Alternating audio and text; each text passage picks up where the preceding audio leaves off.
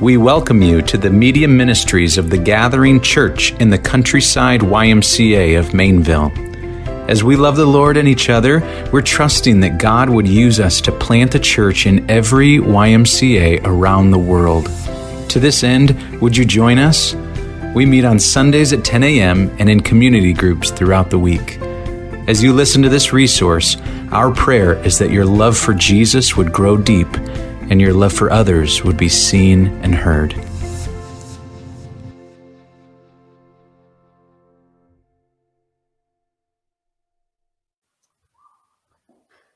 Well, welcome to church. Kids, you're dismissed at this time. Great to have you. And cousins and David, thank you for leading us in worship this morning. If you would open your Bibles to 1 Samuel 27 with me. If you're a guest here, I just want to especially welcome you to the gathering. We're glad you're visiting us, and I hope that this morning would be a great blessing to you in your life and your walk with the Lord. 2 weeks ago, a man named Jeff Snyder from Antioch preached 1 Samuel 24 and the themes of 1 Samuel 26. Last week I did 25, so we're in 27. I don't know if that's confusing for you, but the short of it is we're in 27 this morning. Before we read it, I'd just like to thank you guys as a church. Thank you for praying for my wife and I. We had a great week. We went with a ministry called ACBC, as I mentioned last week, Association of Certified Biblical Counselors. There was 20 pastors and their wives that came, and we got some biblical counseling all together. It was wonderful. We feel restored, refreshed, renewed, all the good R words. And it was just especially good for us to sit under God's word, to be ministered by it, and to see once again that God's word really is sufficient and it restores souls, as Psalm 23 says. So we are just greatly encouraged and grateful for you guys as well. So thank you for praying for us. Well, let's open up God's word together. Real quick, I love the springtime. As a pastor, I especially love the spring because it allows me to see measurable things.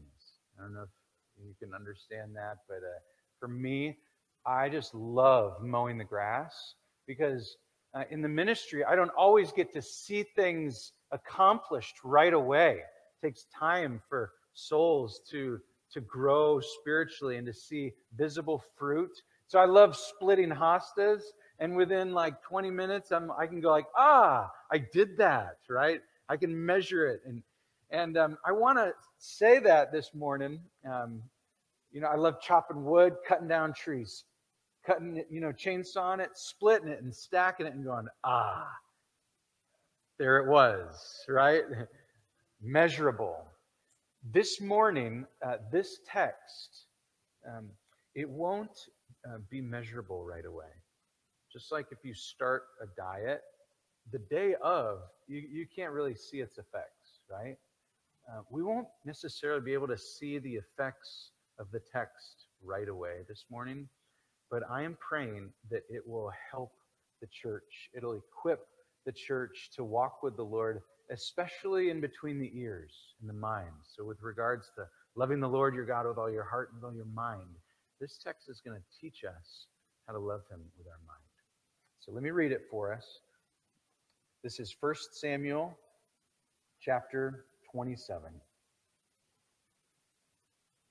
This is God's word. Then David said in his heart, "Now I shall perish one day by the hand of Saul. There is nothing better for me than I should escape to the land of the Philistines. Then Saul will despair of seeking me any longer within the borders of Israel, and I shall escape out of his hand." So David arose and went over, he and the 600 men who were with him, to Achish, the son of Maoch, king of Gath. And David lived in with Achish at Gath, he and his men, every man with his household, and David with his 2 wives, Ahinoam of Jezreel and Abigail of Carmel, Nabal's widow. And when it was told Saul that David had fled to Gath, he no longer sought him. Here's verse 5. Then David said to Achish, if I have found favor in your eyes, let a place be given me in one of the country towns, that I may dwell there. For why should your servant dwell in the royal city with you? So that day Achish gave him Ziklag. Therefore Ziklag has belonged to the kings of Judah to this day. And the number of the days of David lived in the country of the Philistines was 1 year and 4 months. Verse 8. Now David and his men went up, made raids against the Geshurites, the Girzites, and the Amalekites. For these were the inhabitants of the land of old, as far as Shur to the land of Egypt. And David went, and he would strike the land, and would leave neither man nor woman alive, but would take away the sheep, the oxen, the donkeys, the camels, and the garments, and come back to Achish. When Achish asked, where have you made a raid today? David would say, against the Negeb of Judah, or against the Negeb of the Jerahmeelites, or against the Negeb of the Kenites. And David would leave neither man nor woman alive to bring news to Gath, thinking, lest they should tell about us and say, so David has done. Such was his custom all the while he lived in the country of the Philistines. And Achish trusted David, thinking, he has made himself an utter stench to his people Israel. Therefore, he shall always be my servant. Hang in with me for 2 more verses through 28. Ready? In those days, the Philistines gathered their forces for war to fight against Israel. And Achish said to David, understand, you and your men are to go out with me in the army. David said to Achish, very well. You shall know what your servant can do. And Achish said to David, very well. I will make you my bodyguard for life.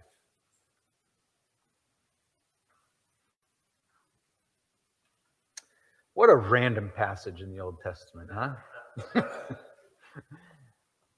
I don't think you guys heard this story growing up, did you?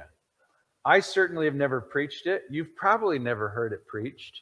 And you're probably wondering, what in the world are we going to pull out of this one today? This is very, very strange. You might think this is strange of me, but I'm actually really excited to preach this text this morning. This has been very good for my heart this week. And I think I've been praying that it's going to move and impact your life in great ways. We're calling the message of the text today, the dangers and delights of inner dialogue. The dangers and delights of inner dialogue. So just a quick explanation of why we're calling it that is this. Everyone talks to themselves. It's called thinking, right? And there is a real danger in this life of listening to your own thoughts. You as the sole source of decisions, of life, etc., whatever. That's dangerous. But there's also a way of living, also a way of thinking that can be a great delight. And that's the way of walking with the Lord through prayer and being led by the Holy Spirit. So one is dangerous, thinking and listening to your own thoughts with no guidance, with no direction from the Lord. And then one is a sheer delight that only the believer can experience. So that's where we're going today. We'll just divide that sermon title in half. And the first point is the dangers of inner dialogue. Look at me, look at it again at chapter 27, verse 1, just a few phrases at the beginning. It says, then David said in his heart, now I shall perish one day by the hand of Saul. Okay? So he says, now I shall perish, all right? So for some reason, our hero, David, after experiencing great protection in his life against the giant, right? Experiencing great protection by way of Jonathan against Saul. Saul's throwing spears at him, and the Lord is enabling him to quickly move aside. The Lord's enabling him to talk with Jonathan, and Jonathan is warning him and telling him, hey, my dad's out to get you. And him fleeing and things. He's experiencing the protection of the Lord. He's experiencing the protection of the Lord against himself from Abigail. Do you remember that? Abigail saying, no, don't do this wretched thing. Stop, the Lord has been good to you.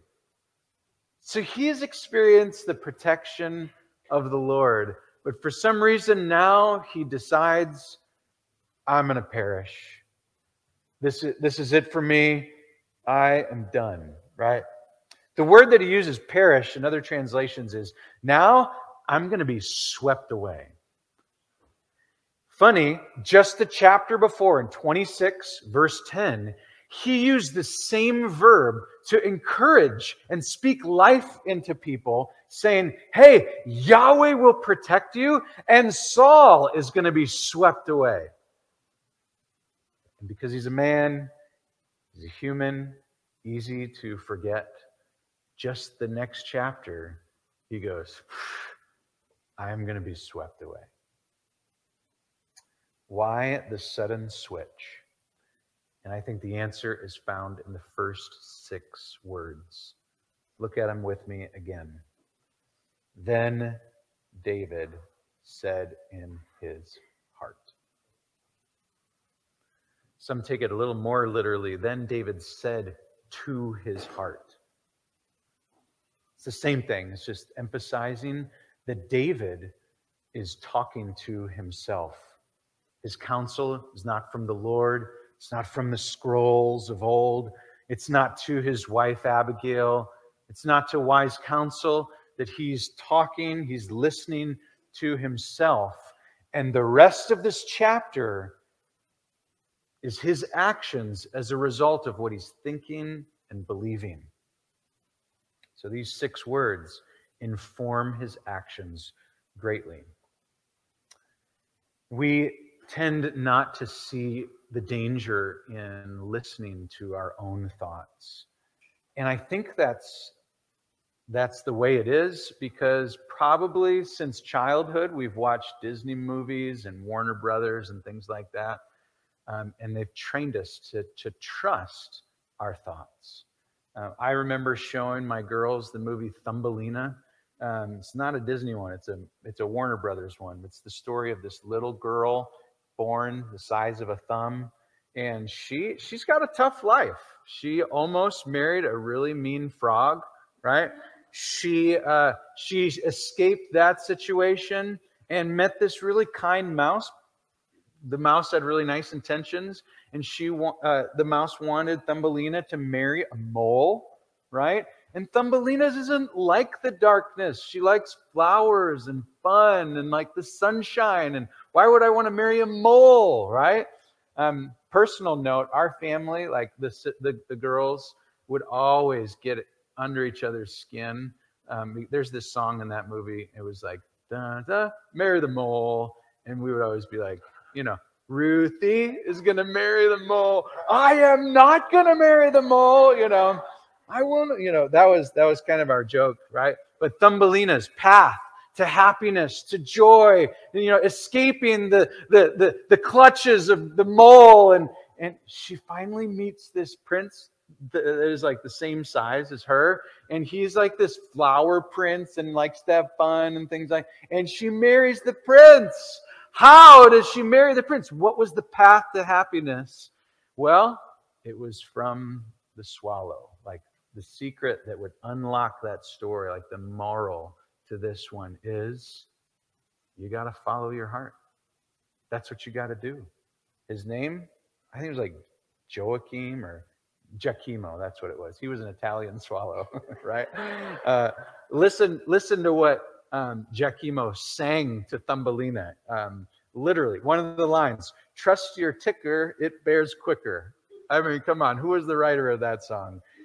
later in the song, you don't need anything to guide you. Close your eyes and, can you finish it? And look inside you. Yeah. Don't say amen to that. Don't say amen to that. That is not biblical teaching. That's not it. That's not what we get from the Word. That's what we get from the world. Close your eyes, look inside you, the answers will come. I had an old professor at my seminary who said, if you close your eyes and look inside you, if you did that to me, all you'll find is a trash can in there. David did this, and it led him to unbiblical thinking. It led him to think specifically that God's will for my life is only to escape the clutches of Saul. That was his understanding. So question, did it work? Did his line of thinking and his escape, did it work for him? It actually did. Let's just see it in there, okay? He went to Gath. As a result, did Saul pursue him? No, it was another country. So objective met. Did it work? Yes. When he was there, he was in Gath. He went to the king, Achish, and he said, hey, can we live somewhere else? Why would we live with the king? Can you just give us like a neighboring town? Sure. How about you live in Ziklag, right? Did that work? Did his thinking work? It did. It did. So like all the men, the 600 men, their wives and their household, did they finally get a good night's sleep after running from Saul? They did. It must have felt good, honestly. Like, all right, like it's working. I'm a good leader. Like everyone's sleeping good. We have our own place. We're living here. It's a year and 4 months. Things are like going well, right? Also, while he was there, we read it together, he was deceiving Achish the whole time, right? He was going out on raids. He was destroying the enemies of Israel, all the while going back and Achish would be like, hey, who'd you attack today? And he would lie to him. So while he was under, he was like a spy, undercover. And so he was working here, benefiting Israel, lying here. Is it working? The third thing. It is. So we got to ask, was it right? The deeper question as we kind of unfold this and study this passage is, just because it works, does it make it right? So I'd like to introduce a term that I'm sure everyone knows. It's the term to be pragmatic. Pragmatic people, or pragmaticism, means that if it works, then it is true or right. I didn't really know the meaning of this word until I started ministering as a pastor. Sure, I took the word on a test in grade school. I probably spelled it in a spelling bee, but to really understand the word, it wasn't until I started leading in the church. And I started facing these temptations of going, ooh, if we do this, and if it works, does that make it right? And the challenge or the problem with that is I get to define what works means, right? Usually churches fall into this temptation of, well, works means we get more people or the budget grows or something like that. And so let's keep doing it. It works. When in actuality, that is not biblical thinking at all. Let's keep using a smoke machine. Let's do the whole lights and things. People like it. And if people like it, then we should keep doing it. We're growing. Something must be going right. That's not a great way to think. as a believer. It works the other way as well. If a church follows the scriptures and the outcome is just hard and people maybe don't like it. Maybe people leave as a result of following the scriptures. The natural tendency for a church is to start thinking like this. That didn't work, so let's not do that, right? Again, success would be defined not by the fidelity of scriptures, but by the amount of people, the programs, the success rate. It's the what might the world define as success? In short, church, let's not be pragmatic. Let's be faithful to the scriptures, and let's let the Lord handle the fruit. So if we're talking about what went well for David, we're asking, does that mean it was the right move for him to do this? And we're learning that that's actually not the best question to ask. Was it the right thing? Now, like as we're slowly wading into these waters, I'm going to use some Romans 14 language. So, was what David did, was it done in faith? Let me read Romans 14:23, and then I'll let you decide. For whatever does not proceed from faith is sin. So, was his actions done in faith? Obviously, if you've sat in a classroom or listened to any speaker by any means, you're kind of anticipating that I'm like leading us along to say, no, I don't think it was done in faith. David didn't do that here. Things are working for him until those last two verses that we read, where we see that the King Achish said, hey, David, would you be my bodyguard for life? And now David is faced with a massive conundrum. He's stuck. Should I be disloyal? Should I be an actual traitor to my own country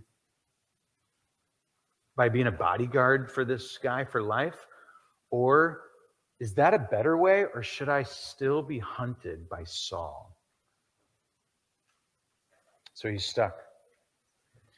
And David, because he assumed God's will, the best thing for his life would be not to be hunted by Paul. Now he's stuck as potentially being remembered by a traitor for life. So let's just pause for a second. This story actually gets cut short, okay? We'll pick it up later. David uses some ambiguous language. Maybe it's like to buy some time or whatever, but he's like, your servant, you'll know what he can do. That's kind of how he answers that question. So he plays the ambiguous card in verse 2 of 28. But I'd like to just say two things to pause and reflect of what's happened in the story so far. Okay?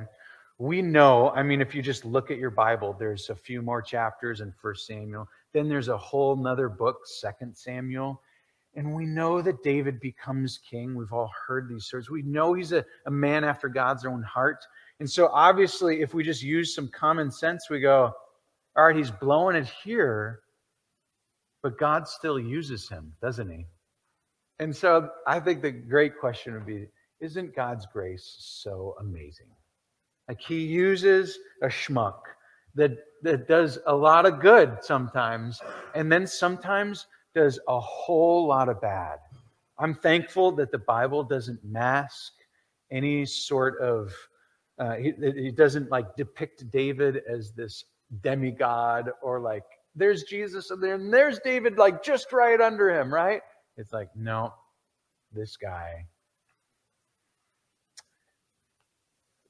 a sinner too.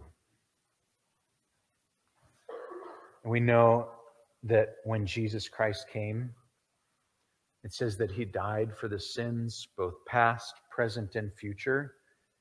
And we know that Jesus specifically died for the sins of David committed in chapter 27 of 1 Samuel. Jesus died for this sin. That's grace. Amen? That's the first thing. Isn't grace so amazing? And the second thing would be this, that when Jesus Christ came, he brought with him the new covenant.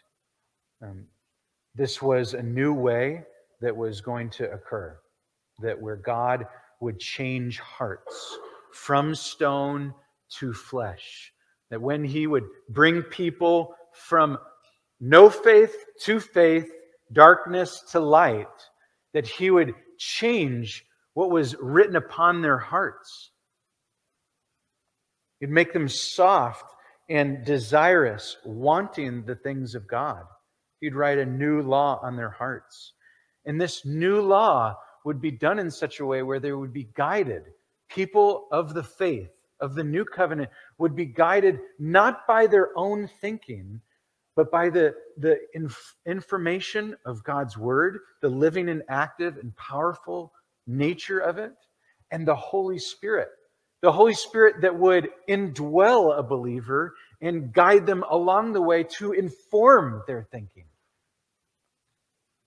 John 16 says, hey, Jesus says, I'm going to leave, and this new way, this new covenant, it's going to be to your advantage. I'm going to give you the Holy Spirit. If you had the option to choose being with Jesus, which you could see and touch and ask him, and getting the Holy Spirit, I think 100% of us would say, I think Jesus, it would just be easier. Like I could just talk to him and he would like immediately, right? But for some reason, and we've got a lifetime to study this together as a church, but for some reason, Jesus said, the Spirit's going to be to your advantage. So Christians, you have an advantage over David in your thinking. So let's talk about the delight of thinking. So this is point number 2. Okay? To be clear, what we're saying is listening to yourself is dangerous. We're seeing that from David. We've seen that in our own lives, I'm sure. That's the problem, right? So what would the solution be? It would be to find the right source and listen to that, right? To feed your soul with truth instead of listening to lies. Let's just cut to the chase. Newman, are you just really just saying, hey everybody, have a daily devotional and you'll be fine? That is absolutely essential in the Christian life, to feed your soul God's word and to daily commune with God. But I think if you just ask it like that, are you just saying like we need to have quiet times, Mike? I would say that's not the greatest question. It cheapens the answer a little bit. It's not the heart of it. It's a shallow understanding. What we're saying is, when it comes to our thought life, and we're seeing this in the Old Testament, man, listening to yourself is dangerous. The New Testament gives us the answers, and it phrases it in such a way, and it says this: hey, instead of doing that, you must renew your mind. That is the way to walk with God. Don't listen to all your thoughts. You must renew your mind. Let me read it in Romans 12. This is verse 2. Just write that in the margin. If you're taking notes in 1 Samuel 27, just write opposite, Romans 12:22, or 12, verse 2. Here it is. Do not be conformed to this world, but be transformed by what? The renewal of your mind, that by testing you may discern what is the will of God. Did David test it? No, he didn't. What is good and acceptable and perfect. Oh, sweet. Okay, so Mike, you're just saying, all right, let's renew our minds. How do you do that? One of my favorite verses found in 2 Corinthians says, you must take every thought captive and make it obedient unto Christ. It's almost like, Mr. Miyagi and Daniel-san, right? The fly is flying around, takes out the chopsticks and catches it, right? Same image for the Christian. These thoughts are flying around, and you must captivate it. And you must make it obedient unto Christ. Oh, great, Mike. All right, renew your mind. I'm all about, okay, make it. How do you do that? How do you make your thoughts obedient unto Christ? I've heard that principally. Tell me, how do I do that? And I would say, in short, use the scriptures to correct your thinking. That's it. I don't think you have to go to seminary to get that answer. Much of my ministry to you is a ministry of reminding you of how to walk with the Lord, not coming up with something new all the time. How do I renew my mind? How do I take thoughts captive? I must take God's word, led by the Holy Spirit, and I must correct my thinking. One of the great preachers that died probably about 70, 80 years ago, his name was Martin Lloyd-Jones. He was an English preacher. He was both a doctor and a pastor. And he saw this epidemic happen in England during his time called depression. Anyone ever heard of it? And so he did a series of 16 sermons. You can listen to them online, Martin Lloyd-Jones, trust.com, something like that. And in turn, took those sermons and made a book out of it. It's called Spiritual Depression. I've read it twice. I've listened to all the sermons all the way through in times where I have experienced depression. They've greatly fed my soul. Let me read to you how Lloyd-Jones affirms this teaching. Have you realized that most of your unhappiness in life is due to the fact that you are listening to yourself instead of talking to yourself? Take those thoughts that come to you in the moment you wake in the morning. You have not originated them, but they start talking to you. They bring back the problem of yesterday, etc. Somebody is talking. Who is talking to you? Yourself is talking to you. Right? Same idea, right? This is not some schizophrenic thing. It's teaching you how to think biblically. It's saying, don't listen to your thoughts. Talk and correct your thoughts. David knew how to do this. Just read the Psalms, right? He's like, why are you downcast, oh my soul? Put your hope in God. He's talking to his thoughts. He's preaching to himself. Bless the Lord, oh my soul, and all that is within me. Bless his holy name. Why did he say that? Because this is probably what his thinking was going. Man, I don't feel like much right now. My emotions aren't there for sure. I don't feel like praising him. And so I must not listen to that feeling. I must command my soul to bless the Lord. And as a result, because he didn't follow his feelings, he followed his faith. His feelings followed. That's how we must live. Do you see the inner dialogue that's happening today in the scriptures?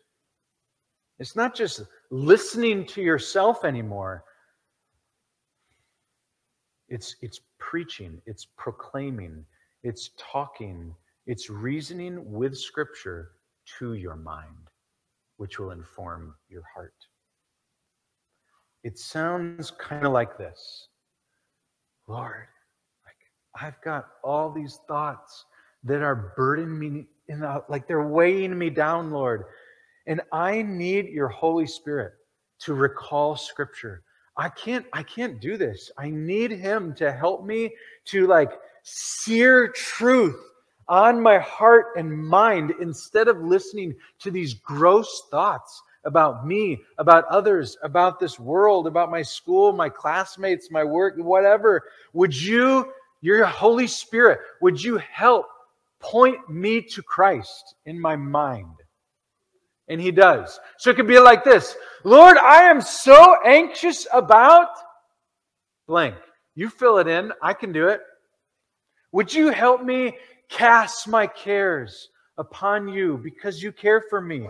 I don't need to be anxious anymore because Colossians 1, you hold all things together. If you can hold like protons and neutrons and electrons together, and if you can hold the universe together, then I think you can hold my life together. And so I'm going to trust you there, even though I don't feel like it or I don't. That's what we feel, right? That's what it's like to talk to ourselves and correct our thinking. Lord, I'm really holding on to bad memories. I've just got this guilt, this weight on my shoulders. What should I do? Spirit, thank you for reminding me of Philippians 3. I need to forget what lies behind, and I need to strive forward to what lies ahead.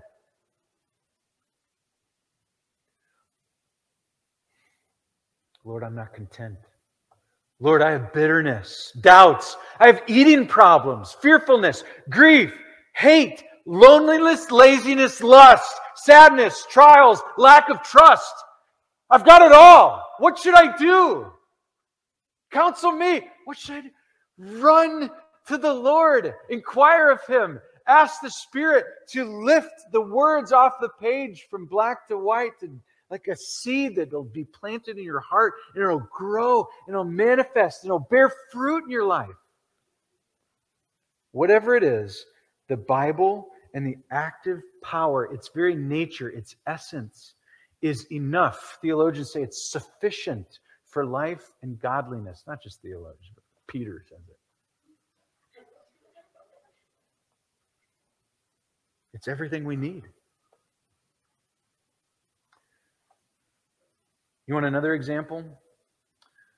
This is me. Listen up, Newman. This is like inviting you in between my ears. Like, why are you so insecure in this area of your life? I didn't make any mistakes when I made you, Mike.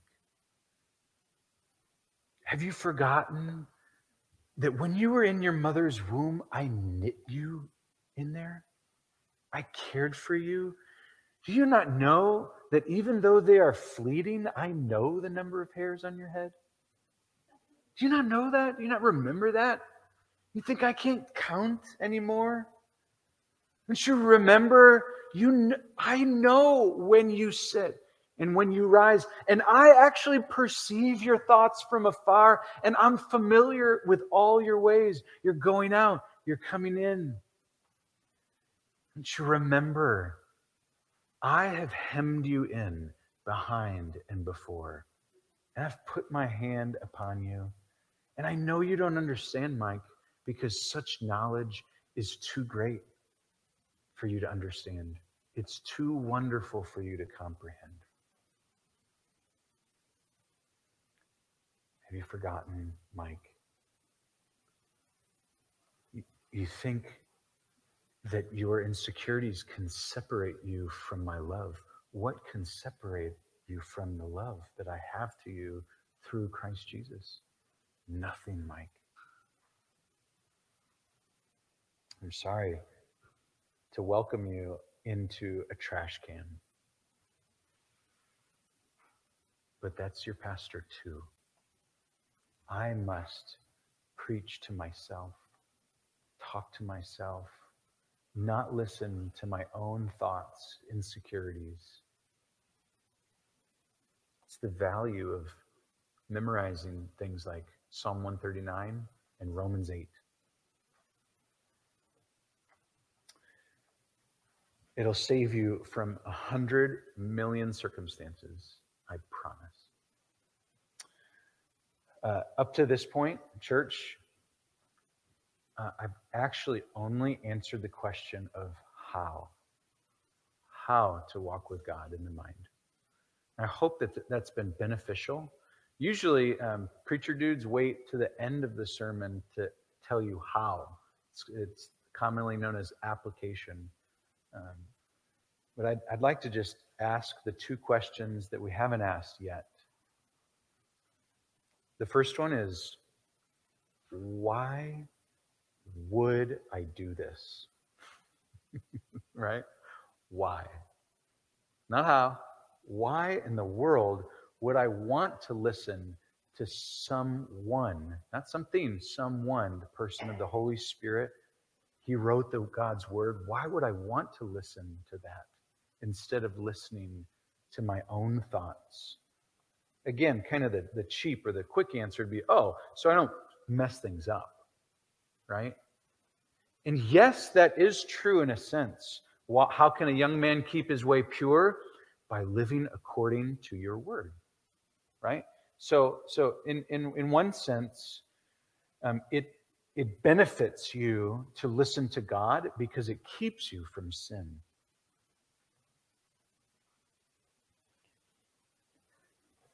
But I think the deeper, more motivating question would be when you allow your mind to be transformed, when you renew it, Romans 12 says that it helps you discern God's will for your life. And that, my friends, is a pretty good reason. God's will, not necessarily thinking future, oh, I wonder where I'm going to go to college, or I wonder who I'm going to marry, or I wonder, more so, what is His will for you right now in response to God's word? When you stand and greet others around you and leave from here, and you sense the Spirit's leading in your life to respond, when you have an evil, a dark thought, when you're listening to yourself, what is God's will there? How are you going to preach, teach, correct your thinking with God? Today, this is God's will for your life. The New Testament writers say, this is God's will for your life, your sanctification, your growth. I think that's a pretty good reason. Why would you want to do this? To fulfill God's will for your life, to live out your chief end for which you were created, to love Him and glorify Him and enjoy Him forever. All right. The next question, though. Do I want to do this? That's the why, right? I want to live to glorify God with my life. Do I want to do this? Do you want to live this way? And if we were all honest with ourselves, the natural man, when you're walking in the flesh, not the Spirit, the flesh says, actually, I don't want to do this. I don't want to live this way. Why? Because it's releasing control of your life. It's oh no! If I listen to God's voice, if I submit myself under God's word, if I submit myself to the Holy Spirit's leading, He might lead me, and He will. He might lead me to something that makes me feel uncomfortable to do. Oh no! And you go, and you start white-knuckling your life again, right? Operating under this assumption that you have some sort of control, which you don't. This is called the life of the Holy Spirit, or being filled with the Holy Spirit. Paul says, do not get drunk on wine, which leads to debauchery, but be filled with the Holy Spirit. It's not just the verse that says, hey, Christians, stop getting drunk, although you shouldn't get drunk. It's a verse that uses the analogy of alcohol. It's something that is consumed. It penetrates. It operates on the inside, and it controls you in such a way where it dictates your actions, and you lose control. An external substance coming in to control you. And Paul says, don't do that. Be controlled by another substance. Be controlled by a person that when you believe, He fills you, and now He can control you. But you must submit your life to Him so that you can be controlled. It's a beautiful and scary process.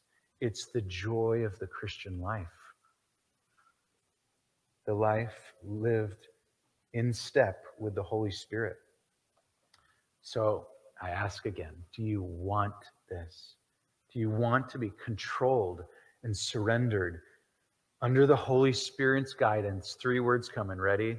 Come what may. Do you want that?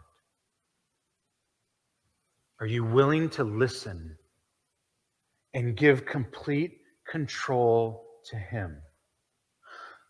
What if it costs me my friends? What if it costs me my reputation? What will people think of me? What about my family?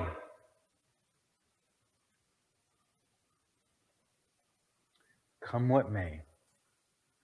What is the outcome? Worship.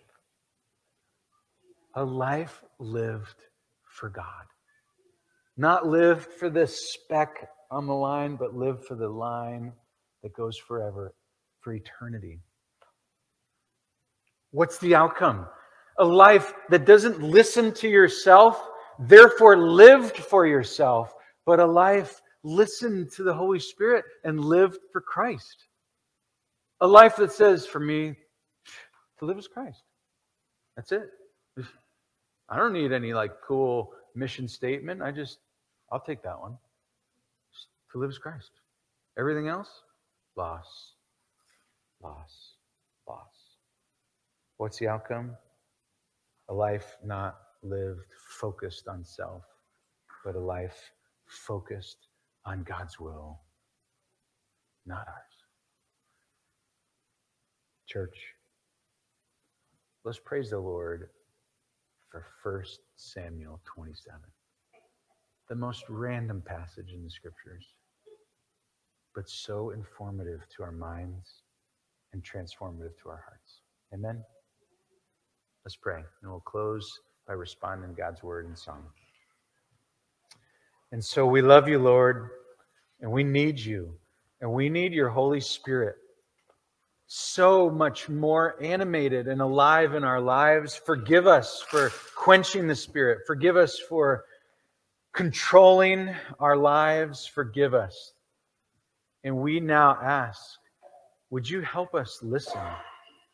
Would you help us talk and correct to ourselves our way of thinking so that we can live a life focused on you, live for Christ, to glorify you forever? Would you help us do that?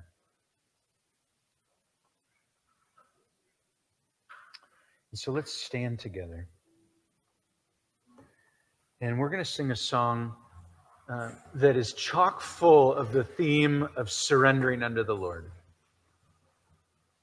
Would you just allow the words and the Spirit to work in your life in such a way that if there's anything that is not surrendered under you, that you would lay that down and therefore be free to follow the Lord. Let's sing together.